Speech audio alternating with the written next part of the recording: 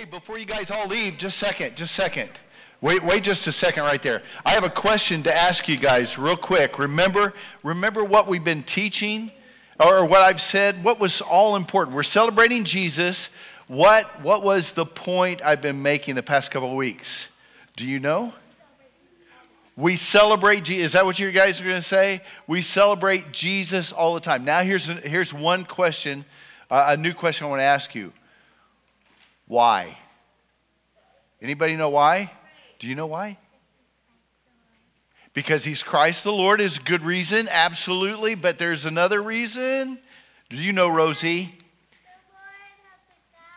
That's right. Okay, but there's another reason. Anybody know why? Why? We got to know why we celebrate Him. Okay, Oliver, do you know? Oh, He's perfect. Okay, yeah. He died on the cross. Hey, He took the punishment that we deserve. He took the punishment. Just think about that. He took the punishment we deserve by dying on the cross for us. Wow. He's worth celebrating, right? All right. Thanks, guys. You guys could go on down. Appreciate it. All right.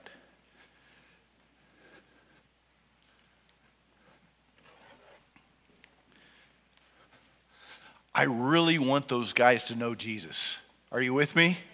I really want them to know Jesus. Not just know Jesus. I want them to love Jesus. And I want them to know and understand the joy that comes in knowing Jesus. You with me on that? Thank you, Bullard family, for doing the candles this morning. The focus of the scriptures and everything was on that aspect of joy. That something that we all want and desire is to have the kind of joy that Jesus offers. Matter of fact, the passage of Scripture that they read, I just want to remind you what was in there. Luke 2, verse 10, it was when the angels spoke to the shepherds, saying, "Fear not, for behold, I bring you good news of great joy that will be for all people." That was the beginning of the announcement. The rest was, Jesus is here. You know, there's a baby. Oh, if they only realized the extent or what the meaning of this child is.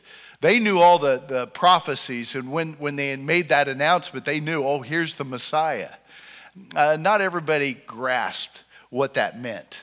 And I hope we do today, because, man, there's a lot of people today, maybe even people sitting in the pews, who don't quite understand the joy that is there because of Jesus. So that's kind of the direction I want to take this morning. Matter of fact, in the coming of Jesus, we see angels appearing and all kinds of celebrating going on. You know, later on, wise men coming to bring gifts. And I mean, there's a wicked king who wanted to find out where he was because he wanted to get rid of him. I mean, he drew a lot of attention. And the truth is I don't know whether anybody really grasped the extent of what he meant as he came into this world. We have the opportunity to do that and to know that. Maybe someday we'll know that fully when Jesus returns, you know. Anyway, the overall thought I want to express to you this morning concerning joy is the fact that joy comes in knowing Jesus. That the joy I'm talking about, the joy that has come into this world comes in knowing Jesus Christ. And so the points I want to make this morning is just some truth about joy. The first truth is this: joy is not dependent on our circumstances. The joy that we have in Jesus is not dependent upon the circumstances that we face or that surrounds us every day, every year. That joy is something that comes within us because of Jesus. We know what it is to pursue joy, or the world's idea of pursuing joy, right? And it is a never-ending pursuit. We ought to find some satisfaction if we're able to find some joy. And we look in all kinds of directions. I mean, there's riches, right? Wealth. Yeah, come on. If we have an abundance of money that we could do anything we wanted to, go anywhere we wanted to, and just live life. It seems like we remove all kinds of hindrances because of, finances. That should bring us joy, right? It should. I was interested this past year to think about some celebrities, the fires in Maui, and then hearing about how a lot of celebrities, or those who have amassed a lot of wealth, are just purchasing up a lot of property. And you think, why? And I guess, well, maybe an answer is, well, because they can. And it does remind me of the parable that Jesus told, the rich farmer, or the farmer who had an abundance one year. So what he thought to himself, well, I'm just going to tear down my old barns, and I'm going to build bigger ones. And it's kind of that perspective of hoarding, right? I'm just going to gather all I can, and if I could gain more, I'm just going to break down what I have so I could contain so much more. And it's all about just hoarding and gathering for yourself. But the riches, surely that's a place where we could find that kind of lasting joy. Or maybe it's health. A lot of us are pursuing health, even though it hurts us, right? Even to the point, I'm going to hurt myself. I'm going to get up in the morning, I'm going to run, and, twisted ankle, bad knees, everything. But it's for my health. The gym memberships, the exercise equipment in your home.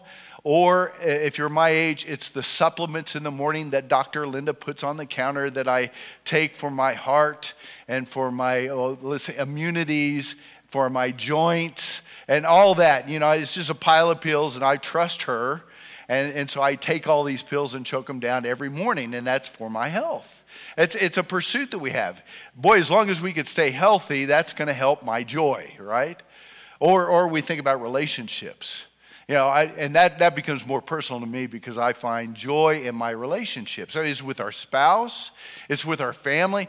Those of us who are privileged to have children in our homes, I know sometimes it doesn't feel like joy, but there are those times when they're asleep and they look so sweet and wonderful. That joy, right? Or grandchildren. Oh man, there comes more joy because you could always send them home when they get to the irritating part. But the grandchildren or the great-grandchildren, relationships, and of course friendships. There's some real treasure in relationships. Or, people pursue that joy in their achievements. Whether it's, maybe it's that idea of becoming famous, or even possibly holding office, or maybe it's notability, or to establish a legacy. Boy, those things would bring some kind of joy. That's kind of the worldly pursuits of joy. And here's another truth that goes along with this, and I think it's evident that joy is inconsistent and fleeting. Isn't that true? There is joy, and we could attain it, but it is inconsistent, and it disappears. Joy could come just as easily as joy could come. Joy can disappear. The farmer who built the bigger barns. Remember the end of that parable? He had amassed such a great harvest and built those bigger barns and stuffed them full. He was hoarding everything, and then all of a sudden, hey, tonight your life is required of you, and he dies. And so, like Solomon says, it's all meaningless. Boy, I amassed all this to myself, and now it's going somewhere else, and it means nothing to me because of death. We think about health. We know where that goes. It is going to be a decline.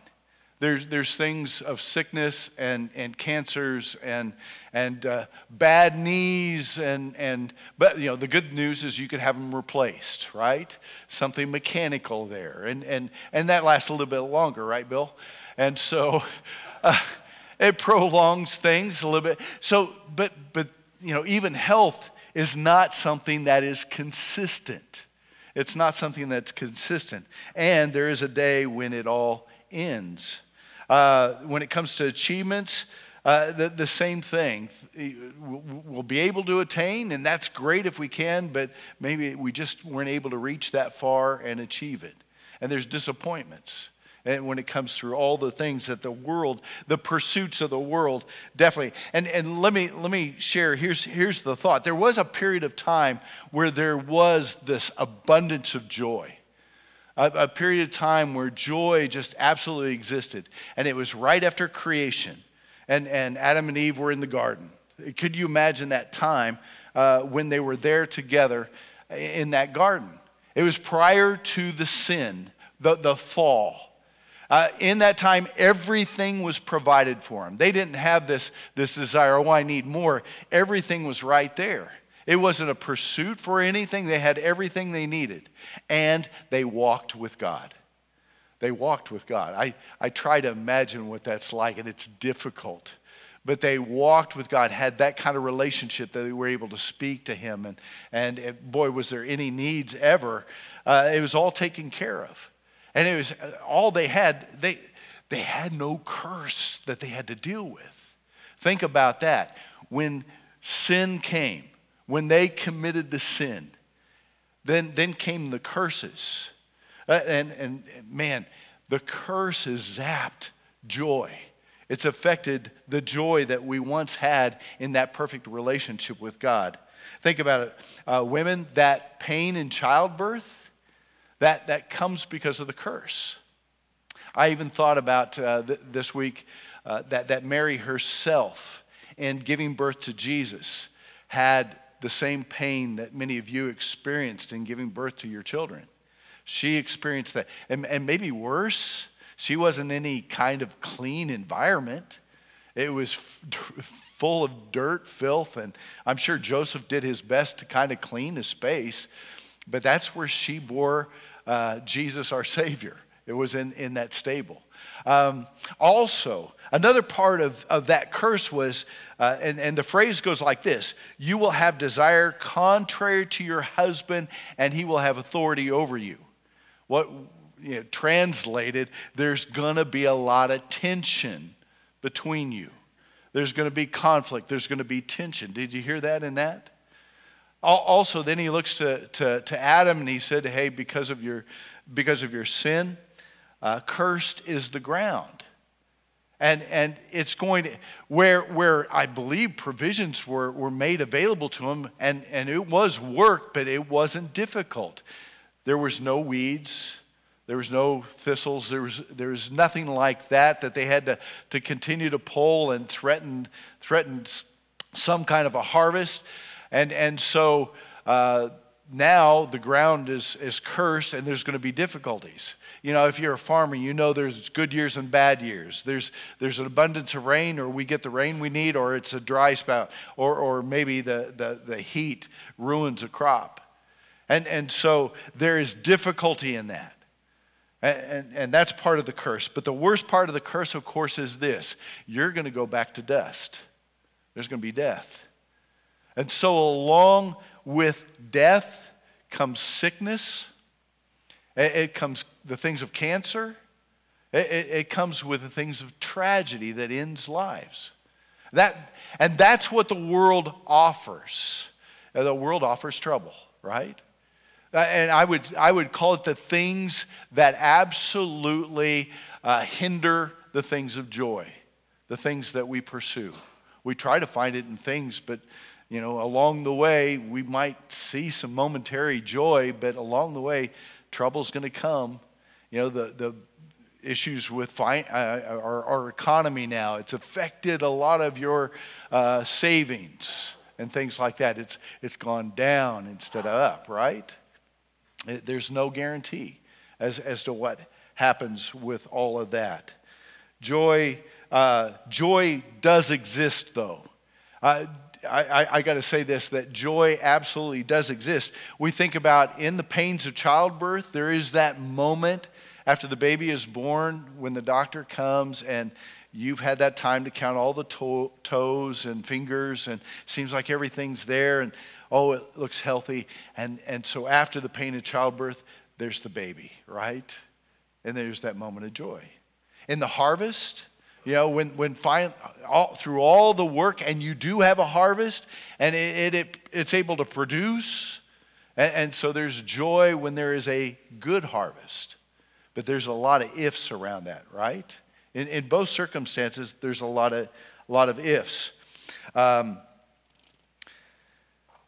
Joy, again, though, is inconsistent and fleeting when it comes from the world.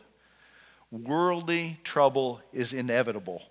Worry, matter of fact, along with all that, trouble is inevitable.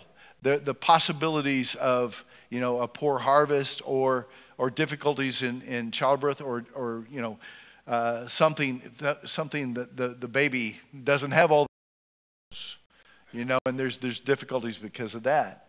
We do know that, and Jesus actually warned us of this, not to be worried in this world. Trouble is inevitable.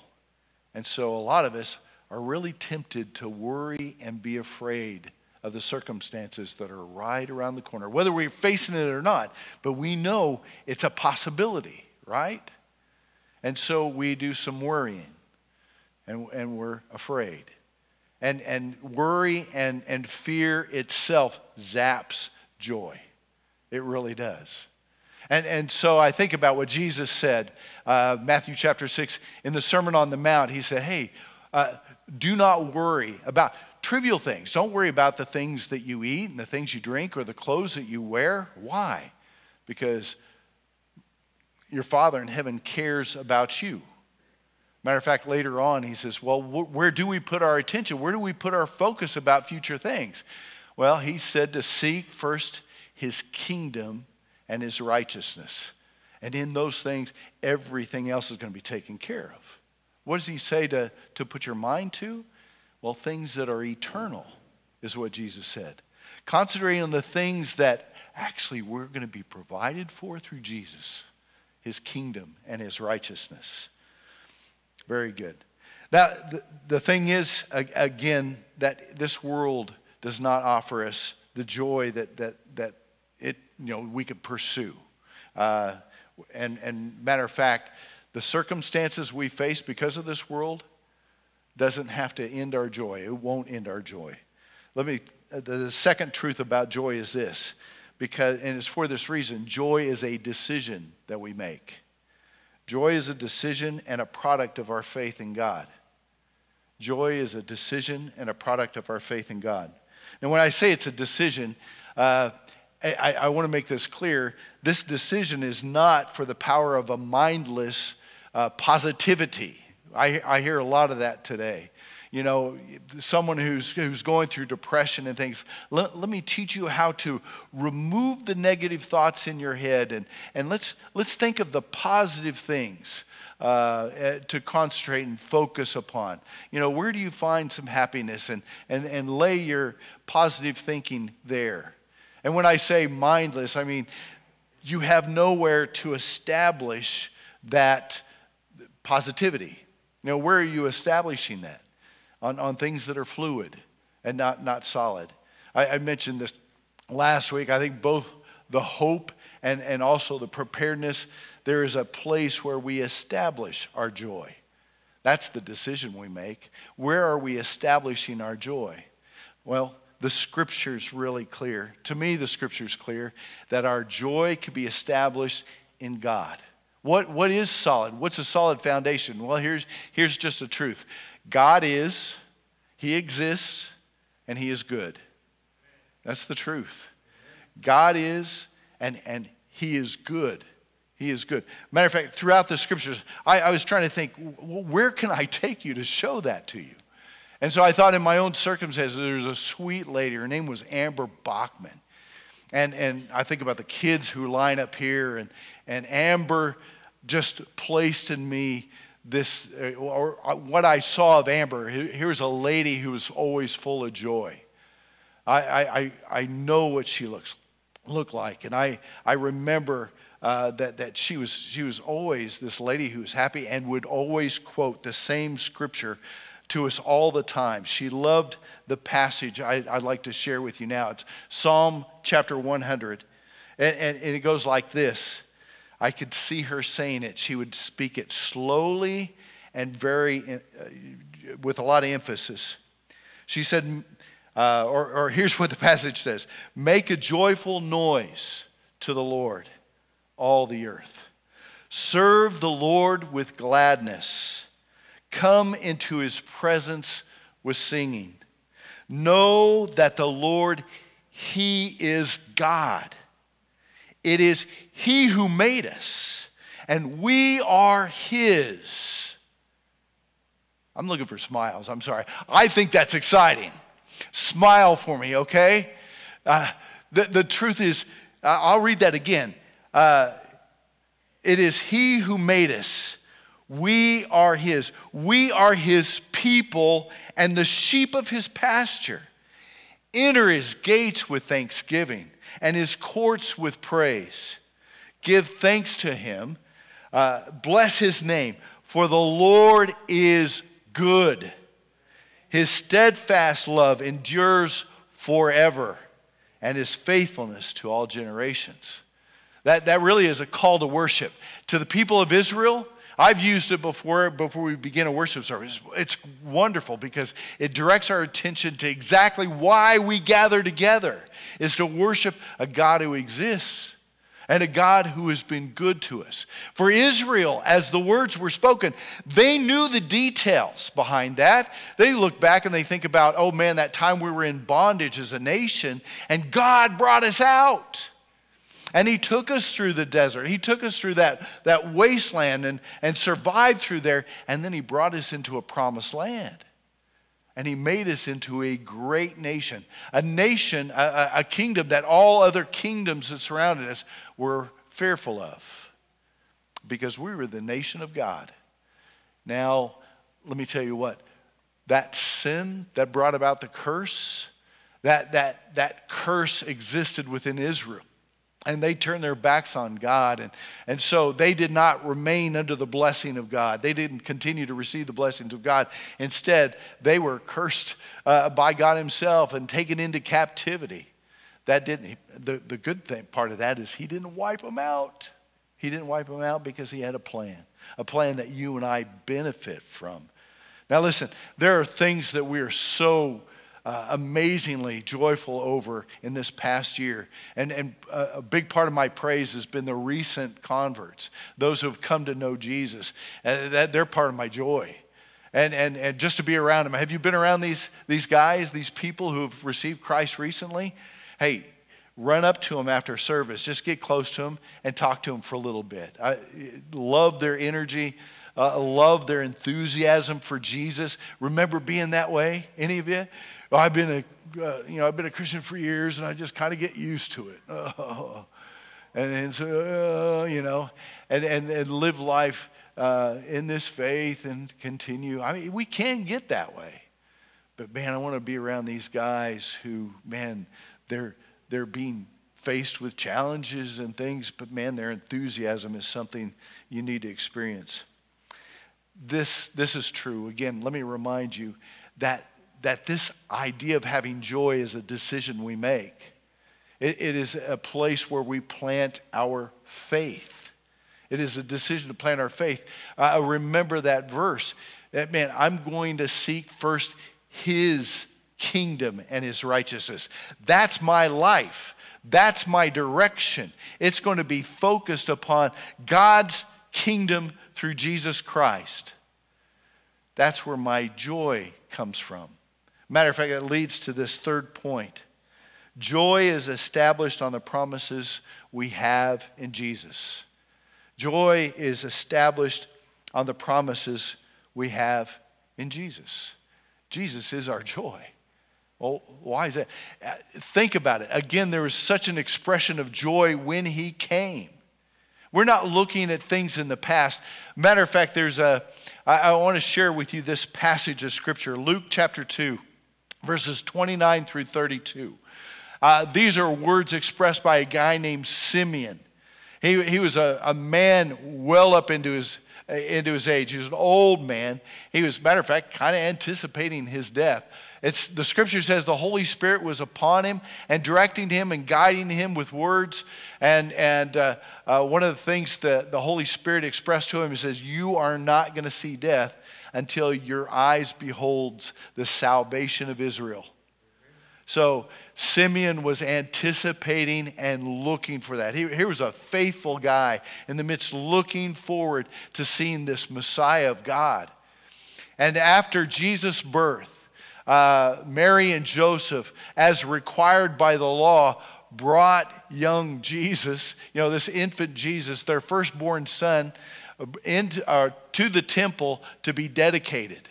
And as he came, he was directed, Simeon was directed and found Jesus. And there he was able to hold him. And here's where the words are spoken by Simeon. He said in verse 29, Lord, now you are letting your servant depart in peace. According to your word, my eyes have seen your salvation, that you have prepared in the presence of all peoples, a light for revelation to the Gentiles, and for glory to your people Israel. There's a couple of very significant parts in there. What Simeon beheld is the salvation for all people. That's what he saw. Simple word.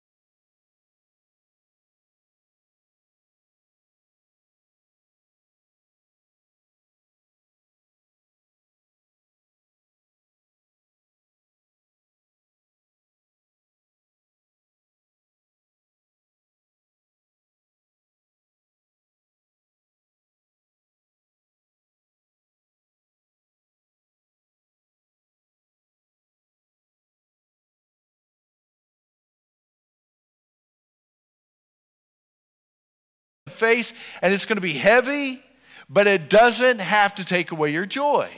What you're established on, where you're standing, with my faith set upon that rock of God, that rock of Jesus Christ, whom He gave to us as a gift, and that gift of joy.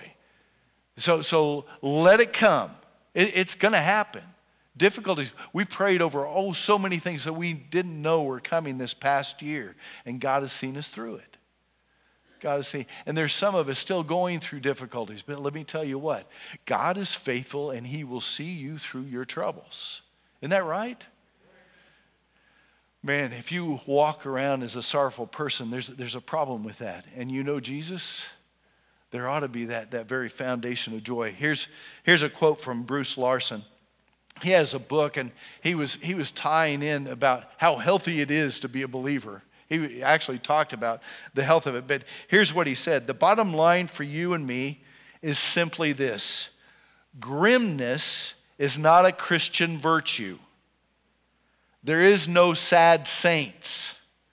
If God really is the center of one's life and being, joy is inevitable. Did you hear that? From the world and the pursuits, guess what's inevitable? Trouble's coming. That's what the world offers. But listen, if we center our lives in God and He is our foundation, joy is inevitable. Joy is inevitable.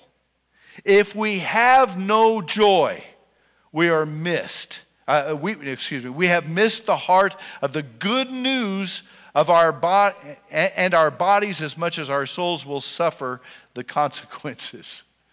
He goes on to say that, this joy, just proven that man, a person who is not dealing with anxiety and fear and troubles and all encompassed in that, the person who has this joy, this inner joy, is much healthier. I don't recommend that for a health plan, okay?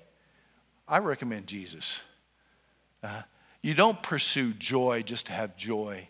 You pursue Jesus and understand what he's done for you. He has saved me from what I deserve from God, that punishment. He saved me. I don't have any fear of facing him.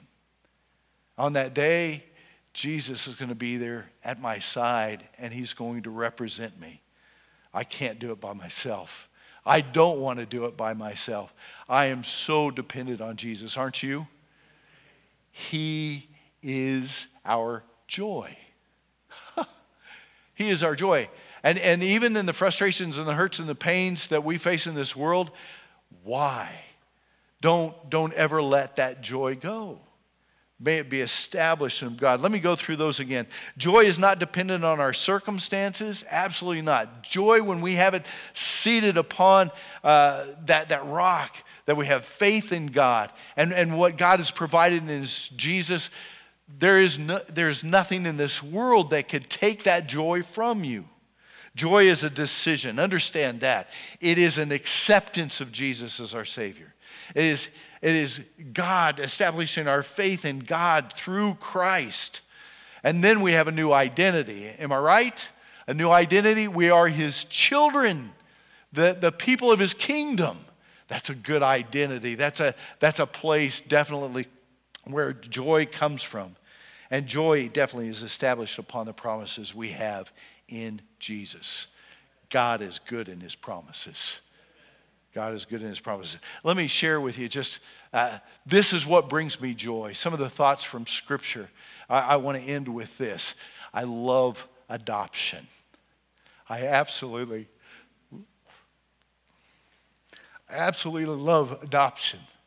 And in this Scripture, Paul says in Romans 8, verse 15, here's the picture, the image that I have in my mind that brings me such joy. And Paul says to the Romans, he says, "For you did not receive the spirit of slavery to fall back into fear." That's not the spirit we have, but you have received the spirit of adoption as sons, by whom we cry, "Abba, Father." That's our identity. It comes through adoption. Man, this congregation, our family, there's adoption, and it is beautiful. And part of that too, it's rough. It's not easy to get there. And so we hear stories of those who are pursuing it, and failure is a heartbreak. But man, when adoption comes through, it is glorious. Our youngest daughter is adopted. This is this part I wanted to share with you. And my kids are ornery, and when they get together, they start arguing who mom and dad favors the most. You know, they do that. Say, "Oh, mom loves me more," and they did this and this. And so that starts going around my kids. And Teresa, my adopted daughter, says, "Okay, you guys just so happened to come along. I was chosen." Oh, I don't know. In Christ, you are chosen. In Christ, you are chosen. And that's a reason for joy. Man, when troubles come, do not forget that. God is your God. He's our God. He exists. He is real. He loves us. And look how He's provided for us through Jesus. Oh, man, He is a reason we celebrate all the time. Amen? Let's pray. Father in heaven, we praise You. And we praise You for the adoption that comes through knowing Jesus. We praise You, Lord, for bringing us into Your household, into Your kingdom. Though, Lord, we know our stories, we know our sinfulness, and that the fact that we don't deserve that. And yet, Your love breaks through all those barriers. And through that death of Jesus upon the cross, He has paid all that sin, all that debt that we owe. And Father, we praise You and we thank You for Him. Lord, I just pray that joy is just constantly building within us. That, Father, the world around us, our world, our neighborhoods, our families, those that we know and who know us, see that joy evident and working in us, especially those who don't know the joy, who continue to pursue the things of joy in this world and get frustrated by it. There are many people who are just going to be ready to hear about a joy that is eternal and everlasting, and we praise you for providing it. God, make that joy known to this community around us and to those who each one of us are around in this season. God, you're good to us. We give you praise. We praise you for Jesus. It's in his name we pray. Amen.